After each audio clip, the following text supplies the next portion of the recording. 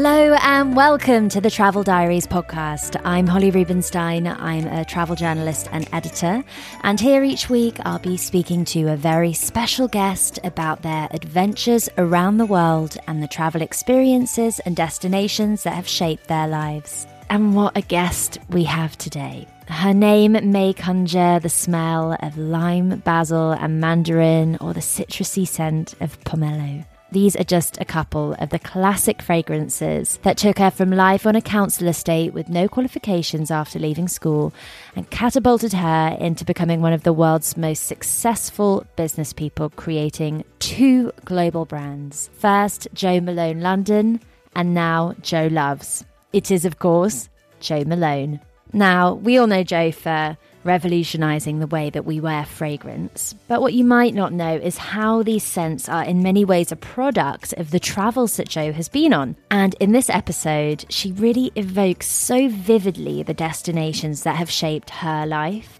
I think it's fair to say that Jo's been on quite a journey. We talk about some of the amazing highs and some of the life-changing lows, but what pervades throughout is how extraordinarily inspirational Jo is as a person and a businesswoman, and how important travel has been to her over the years. So no surprises then that this is a long-haul feature-length episode. I really hope you enjoy it. Let's hear now from Jo Malone, CBE.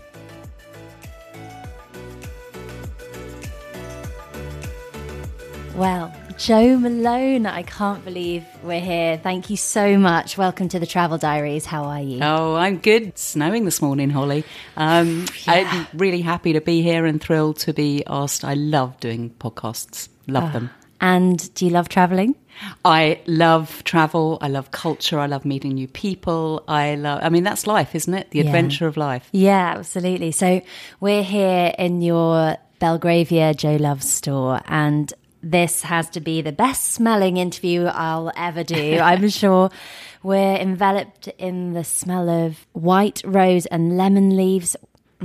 Yeah. I mean, when it's snowing outside, it's like really transporting us somewhere else, isn't it? So the funniest minute this morning was walking out of the taxi, getting in, and we've just put orange trees up for a launch today. Yeah. So there's oranges growing in Elizabeth Street and it's snowing. So it's a magical moment, that's for sure. And this shop is of particular significance to you, isn't it? So yes, Elizabeth Street is, it has a really kind of wonderful story connected with it. So when we started Jo Loves, we were looking for a home for her. When you create brands and you create a product, it's like you're inviting people to come into your home. So you need a home. Mm-hmm.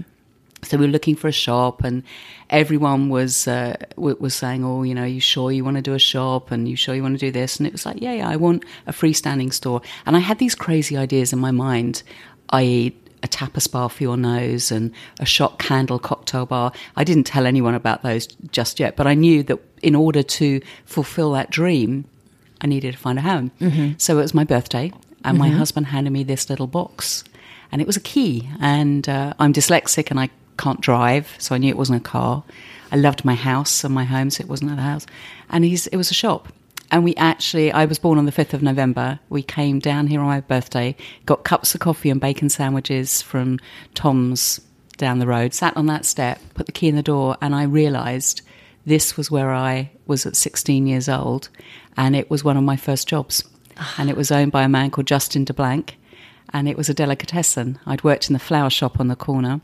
And so I had returned all the way back to where I first started. Oh. And where we're sitting right now in the Candle Shot studio, this was oh my goodness, the ceilings were really low and it was covered with tapestry walls. And I stood right in that spot there.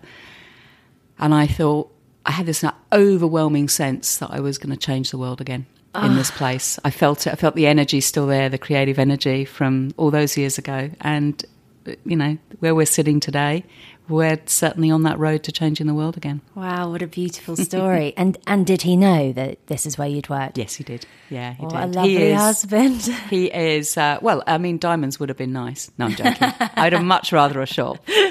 Much rather. That's a beautiful story. And this is a particularly lovely part of London. I mean, we've got listeners in 160 countries around the world. So how would you describe this part of London, would you say?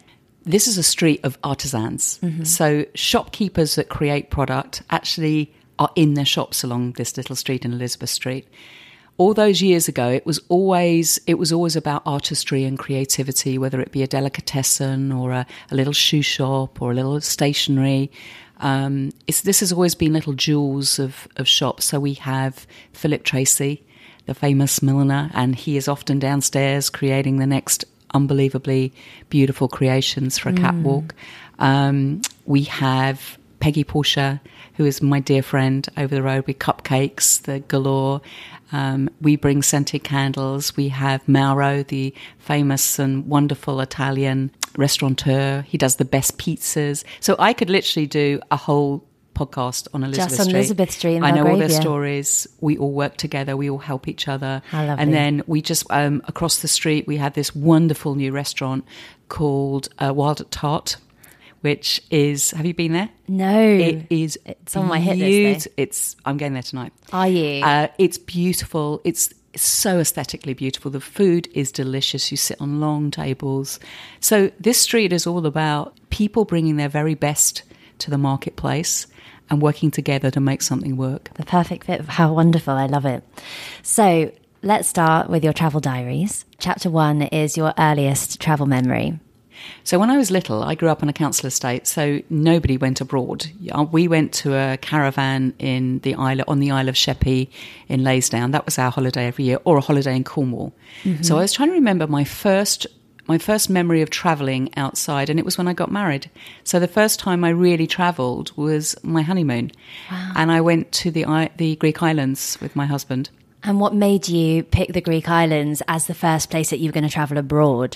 I'd heard about it, and I was just desperate to get on a plane and go somewhere that was different. And I fell in love with Greece. Yeah. We went to Rhodes the first time, and then over the years we've travelled and we've visited Corfu, and in fact we're in Corfu this year for our summer holidays. Oh, There was something remarkably simple and beautiful, and I loved the culture. I loved the hospitality of the people and the warmness. And we stayed in a tiny, tiny little hotel because we didn't have very much money. It was like full board. And I just loved the smells. I loved the morning I would get up and the bright bougainvillea would be, just smiling at me, that purple flower, which I find really strange. It's never had a smell. I find that really odd in life. It's such a beautiful flower, but it doesn't have a smell. I loved the food. I loved the, walking out in the evening, walking through Rhodes town and finding a little place to have a souvlaki and a little bit of tzatziki. I'm probably pronouncing it wrong. And also I fell in love with a stray dog that followed us everywhere. And I wept the day that we had to leave. Kennelly, he was called. Oh. So that's really stuck with you, that memory of being in Rhodes. It was a happy time. Yeah, it was your honeymoon. It was honeymoon, and it was. I remember going though we went to somewhere called Embona, and it was a wine festival, and I hadn't really drunk that much wine in my life. Oh boy, did I have a hangover the next morning. But it was, and we had to all get in a coach and go all the way up the hill and then all the way down. And I can tell you, I didn't touch alcohol for a very, very long time. So you mentioned that you grew up on a council estate. And of course, now you're one of the most successful businesswomen in the world. So it's been an incredible journey for you. And I know very complex, but is it right to say that going to work with your mum initially gave you that first foot in the door? I would. That would be fair to say. I mean, I wouldn't be where I am today without both my parents. My father was a brilliant artist and a magician, and I learnt lots from him. And she was in the beauty industry, so and was trained by the amazing Countess Lobati. So absolutely, she was. Her love of the beauty industry. I think Madame Lobati I made my first face product with Madame Lobati. So who's Madame Lobati? So she, at the time, way back, there were two great skin doyens in London. One was called Countess Charkey, which you may have heard of, and she looked after all the elite women. And there was Madame Lubati. And so these two women were responsible for making that. You know, when we talk about being successful as a businesswoman today, it is people like these women who carved out the way for us, because they were living in a time where women didn't run businesses and they didn't look after their own money and they didn't do all those things. These two women did do that. Yeah. And Madame Lubati, when I first met her, she must have been in her 70s. She was 6'2". She had blood red lipstick, fishnet tights, and she had a very deep voice like that. And she'd say, "Joe, good morning." And in we go into the laboratory, and I'd sit on a little stool in the laboratory and watch her work. And she was working on she would be beauty mixing products. Face creams. My mum would be off doing faces, and I would sit with Madame Lubati in the laboratory and watch her. And she'd bring down the glass jars, and the first product I made was a face mask, because she looked at me one day, and I was only 8, and I can remember exactly what I was wearing. I can remember I had little Clark sandals on. I can remember it as though it was yet a little tartan skirt. And I was sitting there, and I got the pestle and water down, and I mixed up. It was a sandalwood face mask, and I gave it to her. And she, "Perfect, Joe." And she said, "Remember, if you're going to do anything in life, do it with utter perfection. Otherwise, there's no point to it at all." And actually, that stayed with me all my life. I always want to be perfect in whatever I create. And if it doesn't meet that, I don't want it. I don't want to be part of it. Now, I think I read a story that rings true with that about one of the first scents for Jo Love. Is that right? Jo Love's? Pomelo. Yes, yeah, it is. And actually, it's how I've always created, though. So for some of your listeners probably don't know, but when I sold my business to Estee Lauder in 1999 and stayed on as creative director and founder until 2006, when I actually left.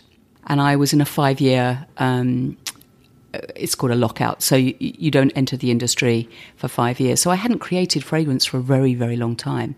And I thought naively and stupidly and a little bit arrogantly that I could just walk straight back in and create again. And it didn't come back naturally.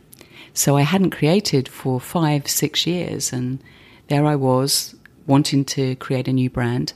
And I'd created a note and a chord. So, just one little note, little citrus note. So a note is, in the kind of perfume world, how would you describe what a note is? It is just like music. So it's just like it's just one single note. You create something and you smell it. And then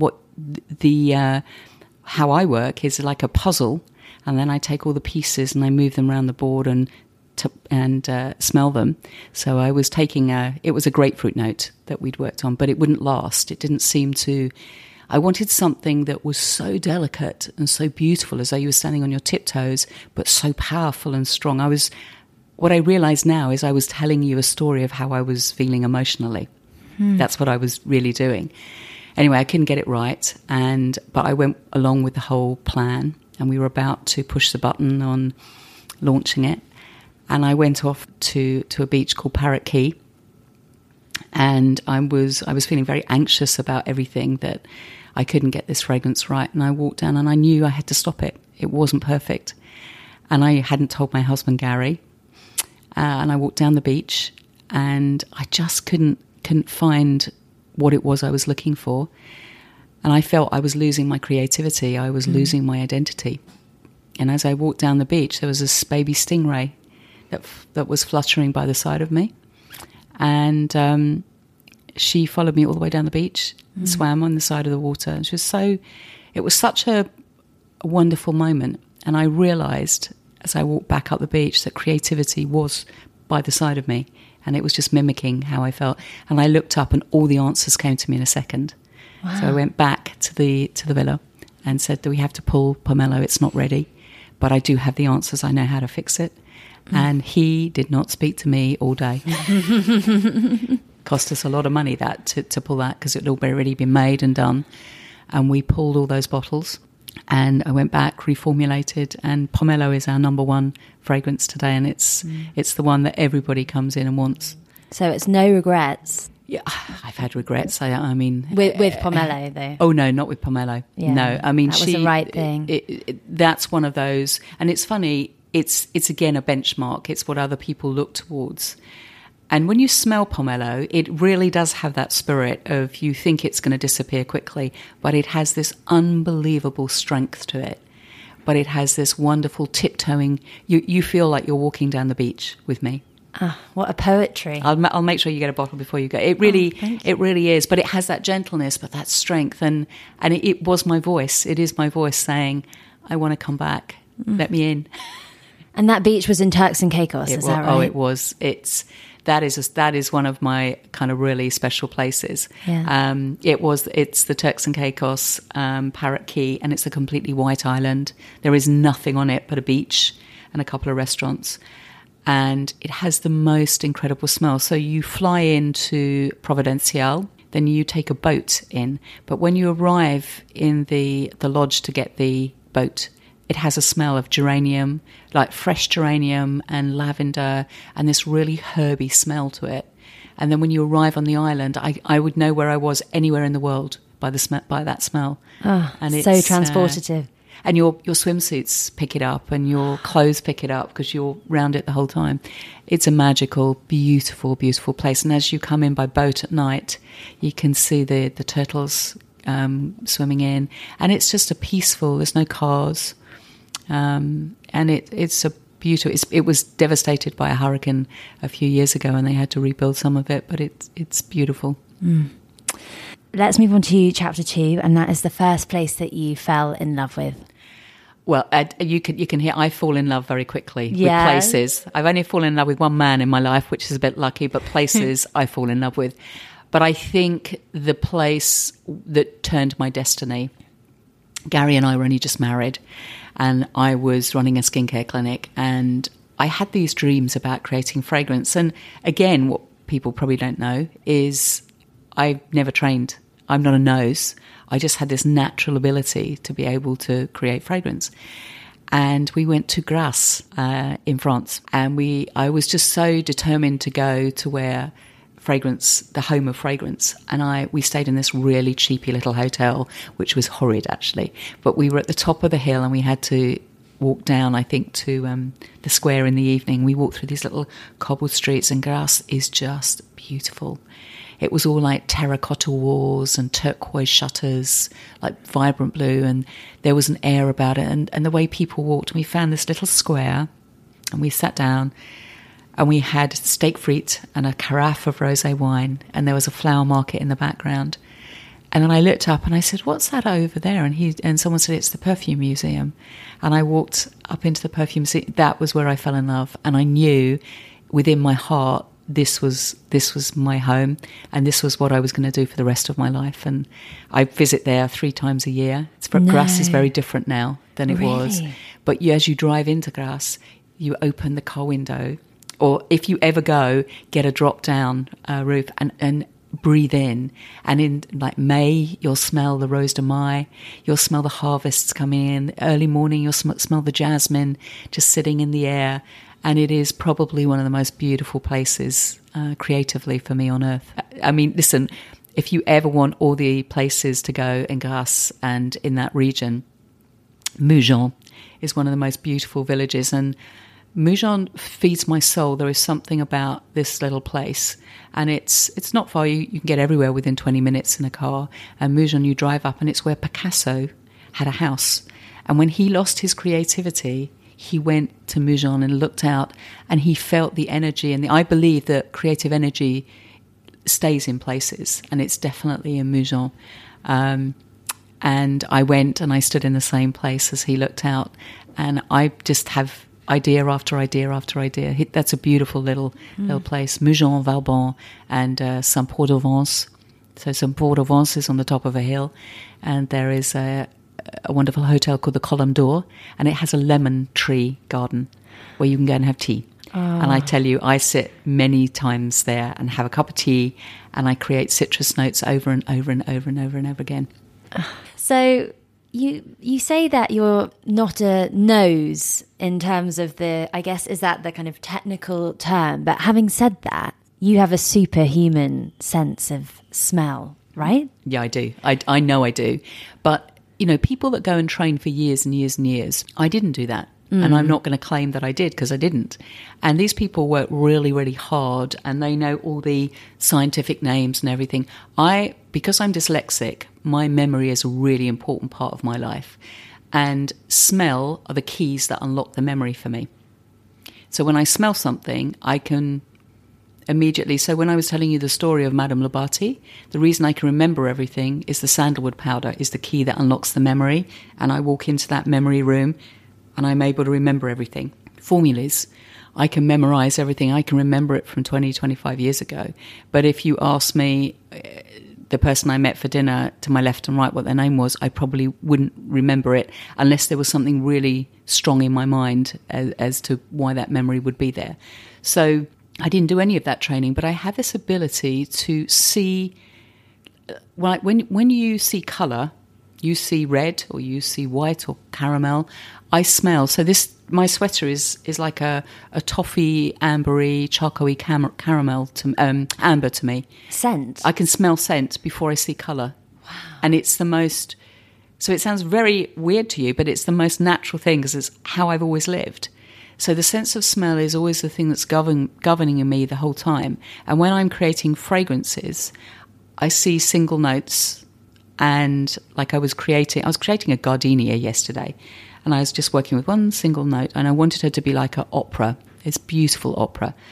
But I saw holes in her the whole time. So what I'm doing is I'm looking and I'm trying to find what is it, what else do I need to lift that petal note? If I put a jasmine underneath it, what would happen?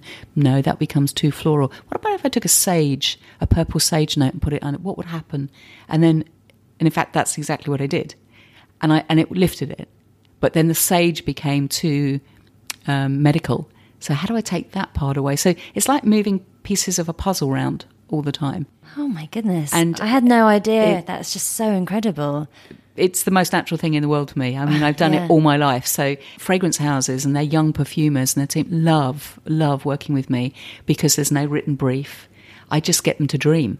So when I'm sitting there talking with them and working with them and creating fragrance together, and this one woman said to me the other day, she's so lovely in Paris, and she said, I love working with you. I love it. And I could just see in her face that she really did mean what she was saying. And she said, it just stretches me, and I'm able to dig deep and bring to the surface something that, no one else would really understand, but you understand it. It was really, kind of magical. And does having such a strong sense of smell sometimes act as a hindrance for you as well as a benefit? I mean, walking around London or anywhere when you're travelling, actually, there are, I imagine, both beautiful scents and quite overwhelmingly unpleasant scents. I try not to be judgmental. So I like more smells than I dislike. Things like a really sticky vanilla, like it makes me angry, and I get irritated by people who want to work with it, and yet it's one of the most loved ingredients. So I don't mind vanilla if you put it right in the base of a fragrance, and we use the black seed of it. I don't mind that because it brings tenacity. But that sweet, sticky, candy floss, sugary, I cannot. And if I'm sitting next to somebody, I'll have to get up and move. Really? And I don't like bad smells. And I was on a plane once coming back from New York, and unfortunately, and it was a man. He was stinky, and I just didn't want to sit there. So I got up and said, "Could I move seats? Is that possible?" And she said, "No, there's no more seats left." I said, "Okay, I'm getting off the plane." And I know that sounds diva-ish, but I didn't want to spend 8 hours with a man sitting there farting. I just didn't want to sit there. They moved me. Well done, Jo. I'm impressed. I think that was the right thing to do. No amount of spraying cologne was going to get rid of that. And it was like, I'm not sitting here. That's it. Over. So here's a thought. If absence makes the heart grow fonder, then we should all be more absent, right? Well, that's the message from the Travel Club for Hotel Lovers, Mr. and Mrs. Smith. At mrandmrssmith.com, you can book almost 1,400 of the world's best boutique and luxury hotels, those hidden gems and bucket list destinations, all reviewed on the site anonymously by undercover tastemakers. They work with so many of my favourite hotels, From the Newton Somerset, it's a new favourite of mine and a perfect spot for a British staycation, to Six Senses Ziggy Bay on the Omani coast, the most spectacular location. I was there this time last year and I'm dreaming of returning. Such a beautiful place. You can book really easily online or on the phone with their travel experts who are there for you 24/7. And every guest gets a little something extra too, which I love. So at the Newt, for example, you get a private morning wildlife drive in the beautiful deer park there. Or at Ziggy Bay, you're offered a foot massage or body scrub for two. Heaven! This is definitely the sort of absence that should be encouraged, right? Head over now to mrandmrssmith.com and get £25 off your booking with the discount code TravelDiaries25. You can use this code more than once. Just type TravelDiaries25 when booking. That's TravelDiaries25. Have a great trip. T's and C's apply. Burrow's furniture is built for the way you live. From ensuring easy assembly and disassembly to honoring highly requested new colors for their award-winning seating, they always have their customers in mind. Their modular seating is made out of durable materials to last and grow with you. And with Burrow, you always get fast, free shipping. Get up to 60% off during Burrow's Memorial Day sale at burrow.com/ACAST. That's burrow.com/ACAST. burrow.com/ACAST. A lot can happen in 3 years, like a chatbot may be your new best friend. But what won't change? Needing health insurance. United Healthcare Tri-Term Medical Plans, underwritten by Golden Rule Insurance Company, offer flexible, budget-friendly coverage that lasts nearly 3 years in some states. Learn more at uh1.com.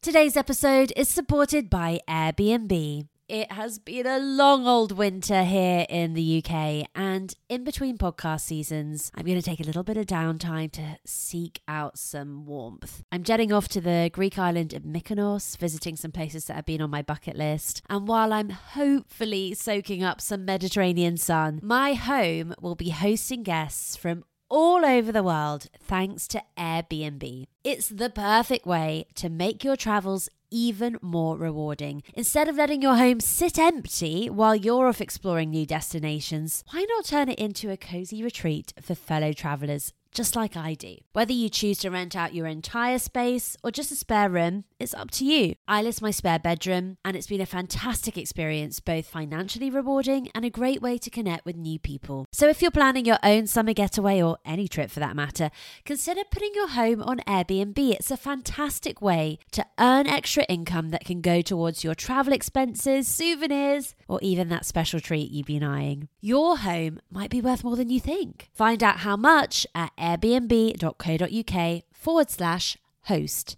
Thank you to Airbnb for supporting the Travel Diaries. So chapter 3 is the trip where you learnt the most about yourself. Oh, you'll love this one. So this is recent. So I suffer from anxiety, and I get myself in a right twirl. And I can normally get myself out of it, but there have been a couple of times in my life that I've needed help. I couldn't get myself out of it. And a couple of years ago, I was just going through, I felt so alone and so isolated. And I think some of it was my son was going off to university and I was grieving. I was grieving as a mum, and I was happy for him, but I didn't want that chapter in our life to end. But we all decided that we were going to have a big adventure in life before he went off to uni. And we chose, we were looking for a conservation project to work alongside. And I read this incredible book called There's an Elephant in My Kitchen. And we all love animals in our family. And I thought, I'm going to ask and see if we can go there. And it's a conservation project in South Africa called Tula Tula, and 2 hours from Durban.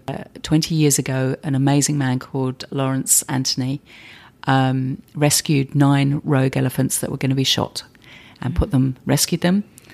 And the whole book tells the story, and it's the most amazing story. You should interview her for a podcast. She's one of my dearest friends now. Really? The elephants today stand at 29, and they're one herd, and they're headed by the most amazing elephant called Nana, who is the matriarch, and Frankie is her second in command. So it changed my life. Those elephants, whether you believe this or not, and every day we would go out in the morning, early in the morning and late in the afternoon, and I would just sit with the elephants. You have to stay in the truck, and I'd watch the herd And they knew I was hurting. I just knew they knew I was hurting. Yeah. The elephants can sense, I mean, the stories of what I know now about elephants.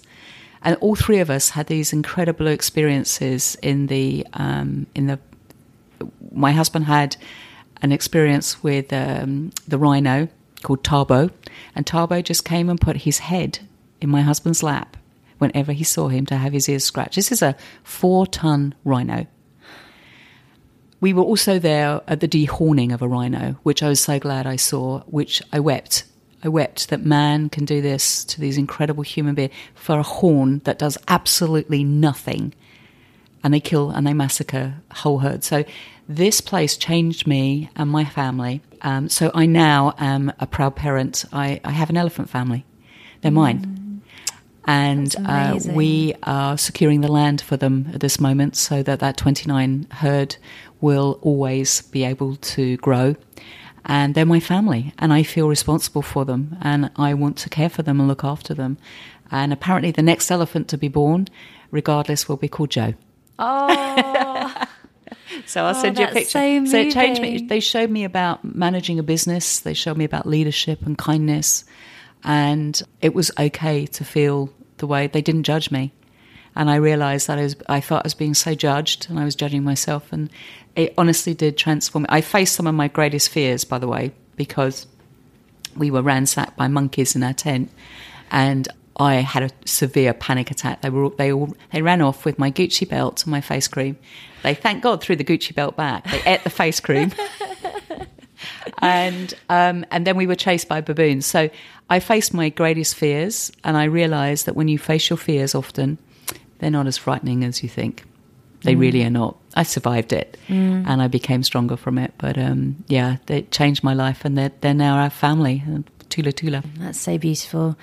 And you've been an inspiration to so many people by speaking so openly about another time when I imagine you faced another enormous fear going through your breast cancer diagnosis. If people are going through something similar now, what advice would you give to them? Survival is an amazing thing. You know, we are born to survive. That's one of the greatest attributes of us.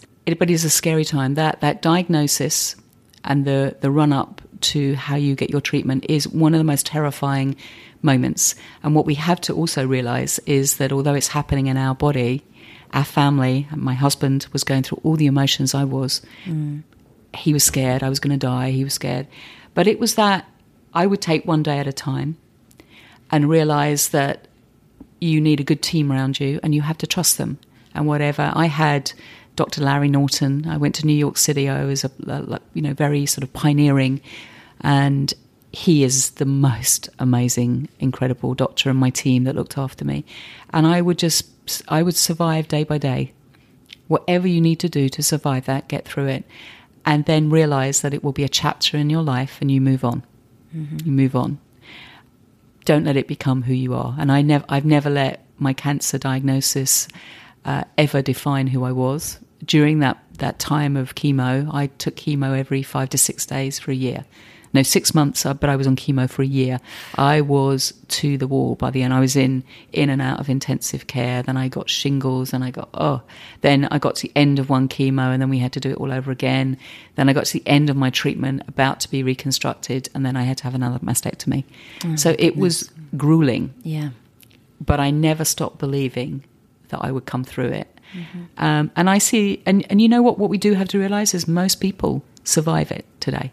Yeah. Unfortunately, there are still, when you have an early diagnosis and you catch it and you do the right treatment, you can go on and you lead a happy, healthy life and raise your family and live your dreams. And you mentioned how different scents to you are what evoke different memories. Are there any scents that you find hard now because they take you back to that difficult time? I think that vanilla must have come up in somewhere in that time. I must have smelt it somewhere. Yeah. I don't know where.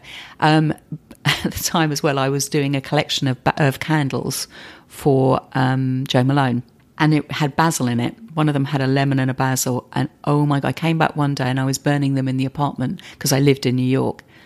And the smell made me so sick. And if I smell it now, I can feel myself feeling nauseous. It's the heavy sort of reminder. And there is one delicatessen in New York that was just on the corner where we lived, and it has a smell about it. And if I walk past it today, I will reach. It's such a strong, powerful memory to me. I can remember going in there and getting a sandwich. It was a smoked salmon roll, but this place has a smell about it. I don't know, and the smell makes me remember that moment when I was and I was very, very sick through chemo. My white cells and my neutrophils would just literally drop to the floor.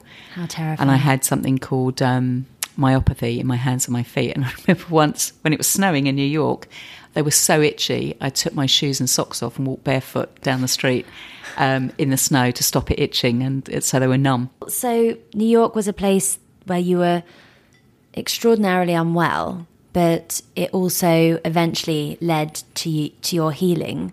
So how do you feel about New York? Well, it's my favourite destination. I lived there for a year. I know. So does that move us on to chapter 4, your all-time favourite destination? My all-time favourite destination is New York City for so many reasons. And yes, I know, I lived there for a year and I fought cancer, but that wasn't a year full of tears. There were so many happy memories. And my son was only 4 at the time. So we had... I can remember the High Line walk that we used to do. We did things that I had to be very careful of infection, so I was often in a mask and gloves. So I had no hair, I looked very poorly. But I remember so many happy moments, and we would go on walks together, and he can still remember. I mean, he's now 19. He can still remember all those moments. And we lived right in the middle of the city. I had to live 10 blocks from the hospital because I was always backwards and forwards from them, and I wasn't allowed to leave the city either because my white cells would drop very drastically. But there were so many, Central Park and the Boathouse, and we would go and have Sunday brunch there. And the seasons in New York are very extreme. The heat is very hot and the cold is very cold, but there's always something to do in New York City. And when I finished one lot of chemo, I was told I could do one weekend away. And we decided to go to Massachusetts to a place called Lenox, and we stayed in this gorgeous hotel called the Wheatley. In fact, I looked it up yesterday just to see if it was still there, and it is still there. Oh, really? And it's right on the cusp of a national park, and it was Easter, and I'd gone through the garden. I put all little Easter eggs through the trees for Josh to go and find. I sat on the porch, and there he was, his little basket, and he looked like Harry Potter when he was tiny because he had glasses because his eyes crossed, and he's there and he's collecting them, and suddenly this black bear appears at the bottom of the garden. No. And I'm going, Josh, this way, and he's got, I'm just getting the Easter eggs, and I could see all the staff coming in just going, don't shout and scream, and we just had to coax him back, and the bear was just strolling along just down the bottom of the garden. And so we had so many happy memories in New York, brunch. I had lovely friends. We spent 2 Christmases there, and there were lots of tears. There was, I think one of my happiest and saddest moments though, and it's, I don't know, when you fight cancer, you really treasure the moment because you don't know if tomorrow you're going to be there. And this was one particular moment. I'd gone to have my chemo and my tests, and I was going to have blood tests to see if I could have chemotherapy the following day. And I left my son in the playground with a friend, and he was playing in the swim park, and I was going to go and pick him up. And I came into the park, and I just felt terrible. And this man came running up, and he said, "Excuse me, are you his mother?" And I thought, oh, what has he done? I said, yes. And the man broke down in tears. And he took my hand and he said, "You have no idea what your son has done for my son." And I said, "Where is he?" And he said, "He's playing with my son over there." And I realised his son was obviously a cancer patient. He had a drip in his arm, and he was running around with it on a trolley. His head was all bandaged. And he said, "We come into this park every day. My son's in the Sloan Kettering, and no one will play with him because they're scared." Oh. And this morning I walked in, and your son walked up and held his hand and said, "Do you want to play?" And it's something, my son is still that same person. He will walk towards the person who no one wants to talk to. And so New York is a meze of emotions for me, but I never fail to be inspired by New York City, creative in New York City, make new friends in New York City. I've cried tears, but I've laughed far many more times than I've cried. It's lovely, isn't it? A love letter to a city that has shaped the lives of so many. But I mean, that's a beautiful story. So in the summer, stay in the Surrey because it's got a rooftop terrace and you can watch the sunset. And in the winter, stay in the Lowell because it's got log fires. Great tips. Right, noted. Do you have a favourite hotel outside of New York? Are there any ones that you keep going back to around the world? So I would say I am a hotel diva. I don't settle for second best. Mm-hmm. Going back to Madame Lobato, if I don't like a room, I move. Yeah. We stayed. I love the Peninsula in Paris, so when I go and work, I stay there, and because I love the corridor of orange blossom trees as you walk through. And there's art everywhere. And there's a beautiful restaurant on the top of the hotel where you see the Eiffel Tower. You're right in front of the Eiffel Tower. That's beautiful. And they've just won their first Michelin star. Oh, wonderful. So I love that one. Where else do I love? I love the Puli in Shanghai. I've heard about that. It's gorgeous. It's everywhere you look, there is some... Because I love being inspired. And when I'm inspired and I feel it, my heart starts to beat. And I often will just sit at the bar on my own and have a glass of wine with my notebook. And I'm writing things, and I love the colour and the vibrancy of Shanghai. I love Dubai, so I love the one and only. I've stayed there for many, on the Palm? No, I like the one on the, not the one on the Palm. I like the old-fashioned one. The first one? The first one. I just got back from Dubai, actually. I could live in Dubai. I could live in Dubai. And it's such a melting pot of inspiration, isn't it? You get in those little boats and you go over to the markets and you find the spices, and I love the people. It's one of it truly is one of the safest places. I feel very safe in Dubai as long as you adhere and you're respectful. And I know so many people that live there. So I love Dubai, and I love I could do a whole kind of thing. We go out there for a month every year, and I love it. Is there a place that you would say smells best? Parrot Key definitely. And the Peninsula, when I walked up that avenue, it's within the hotel, so you go to a Chinese restaurant and there's just orange blossom trees all the way up. La Bastide Saint-Antoine. That's one of my favourite places. I always have the same room and it's a really old French, beautiful, beautiful house. It's got gardens, got a lovely little restaurant.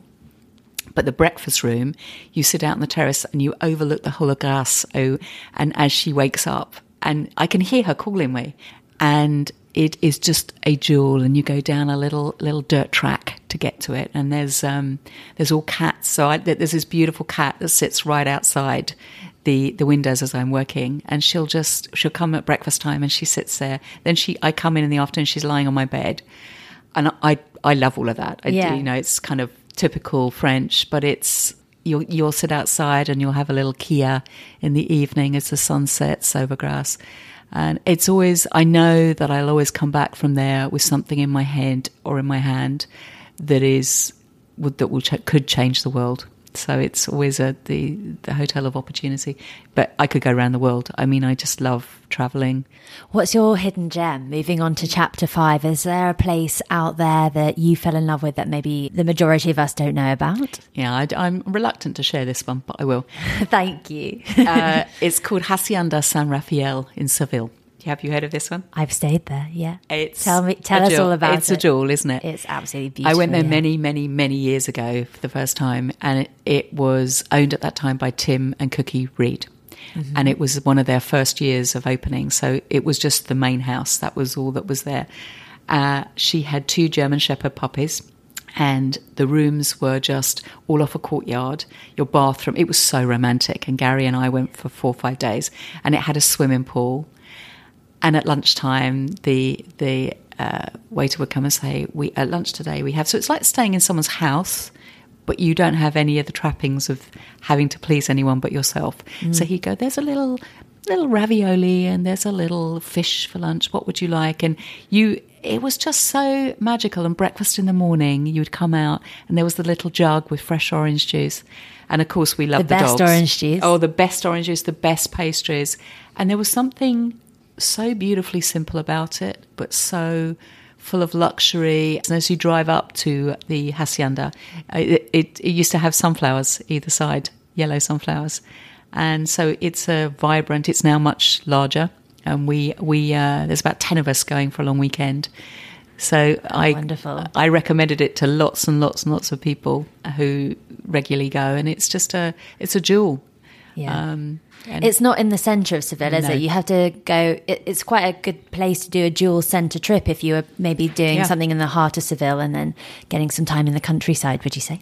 And Seville is oranges. And so one of my favourite notes is orange blossom. So when you go into Seville, you have to be very careful, actually, because there is a lot of crime in the area, pickpockets and things. So you have to be very, very careful.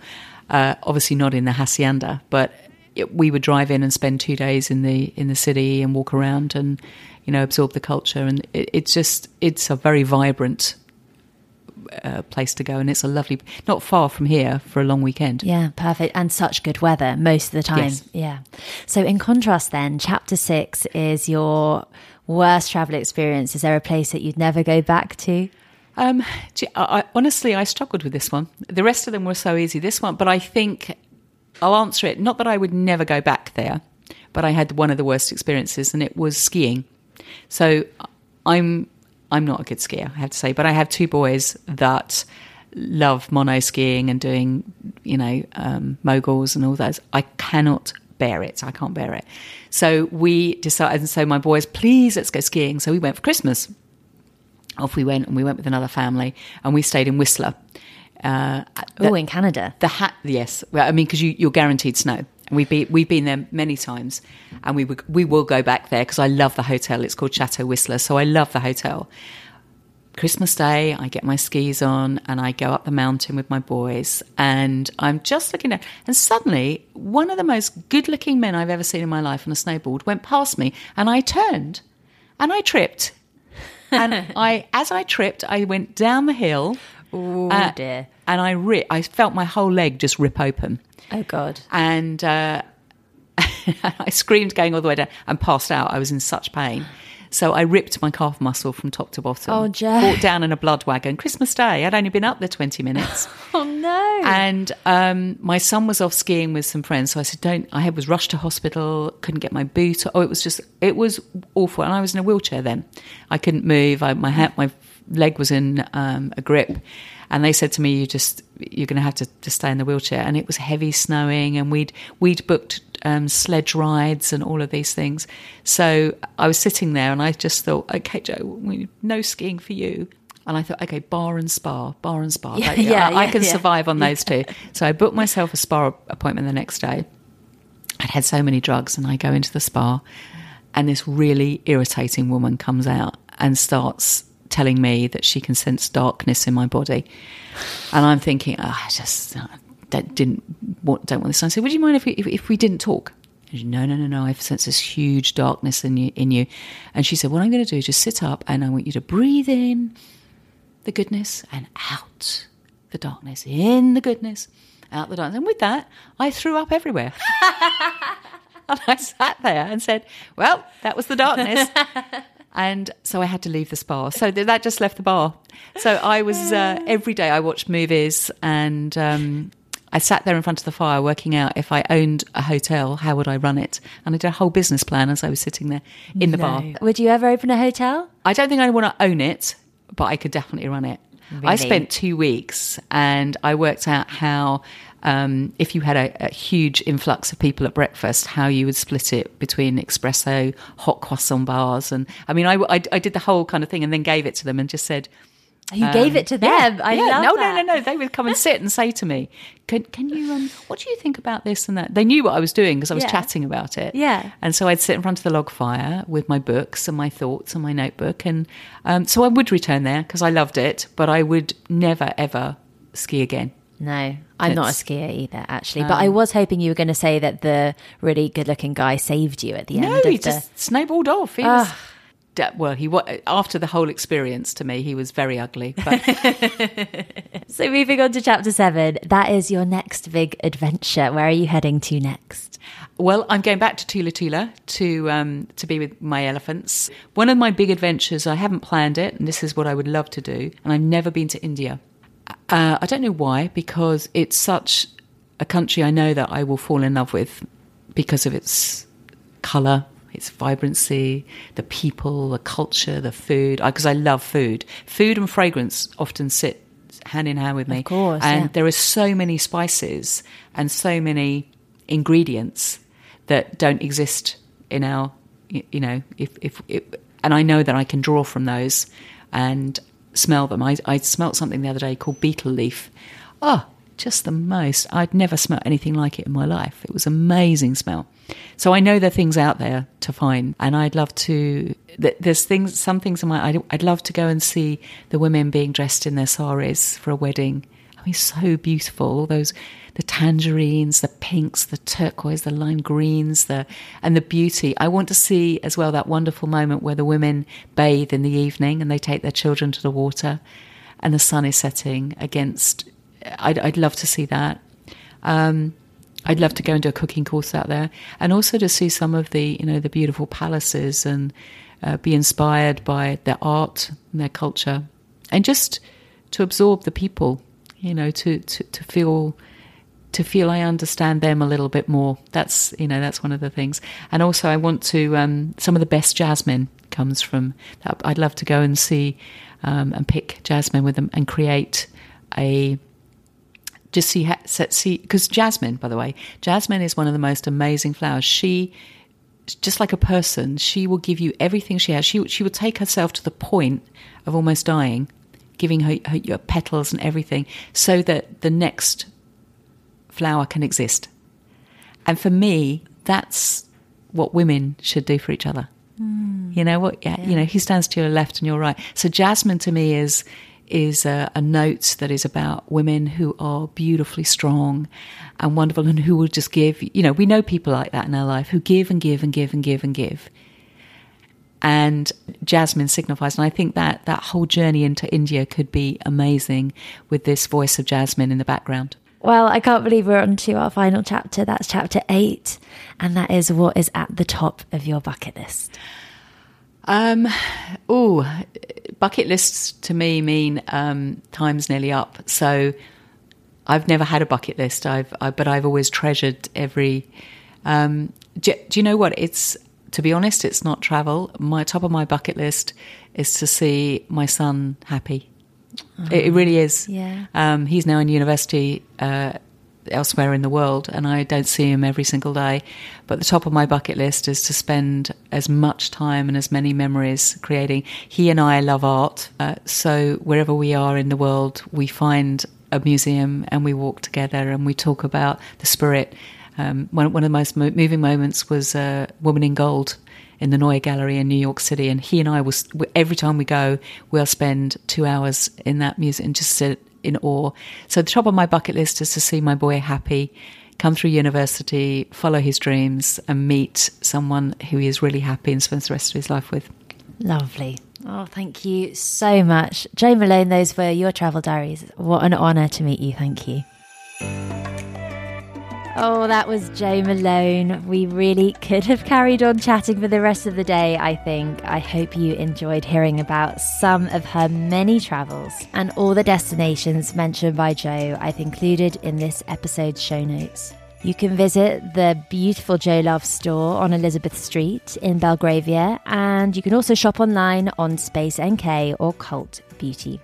The Rose Petal 25 fragrance paintbrush, which is perfect, by the way, for travelling because it's the scent in a smaller size, and the Rose Petal 25 home candle are some of the latest additions to tempt you. If you liked this episode, why not subscribe and get new episodes weekly? You can do that for free on all the podcast apps like Apple, Spotify and Castbox. And to find out who's on next week's show, come and find me on Instagram. I'm at Holly Rubenstein. I'd love to hear from you. Thank you so much for listening, and I look forward to speaking to you again next week.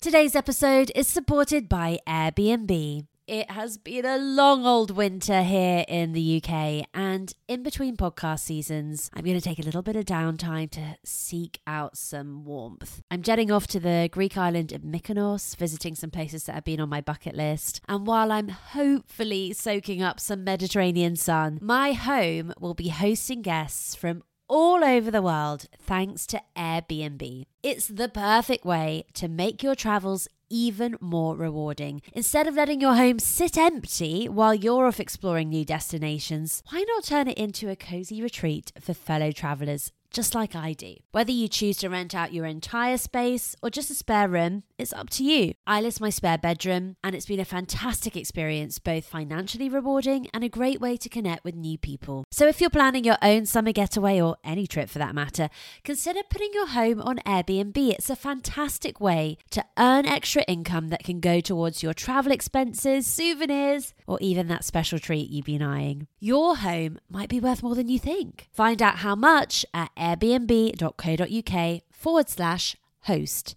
Thank you to Airbnb for supporting the Travel Diaries.